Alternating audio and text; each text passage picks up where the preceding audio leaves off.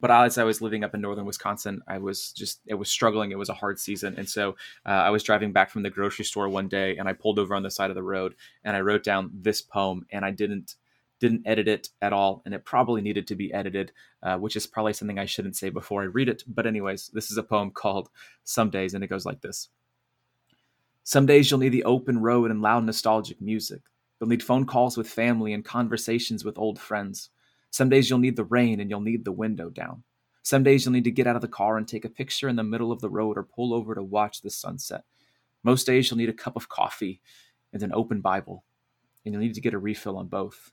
And some days you just need to be reminded that today is another day, and you'll need to do things to remind yourself that you are you and you're alive to live. But every day we will need each other. We will need to be reminded that we aren't alone. Every day we will need meaningful hugs and hopeful smiles. We will need to hear that we are loved and that it's okay for us to be ourselves. Some days we will have to ask to be told these things. Other days, honest words of love will be freely spoken into our lives. And those are the days we live for. Those are the days that keep us alive. And being alive is a good thing.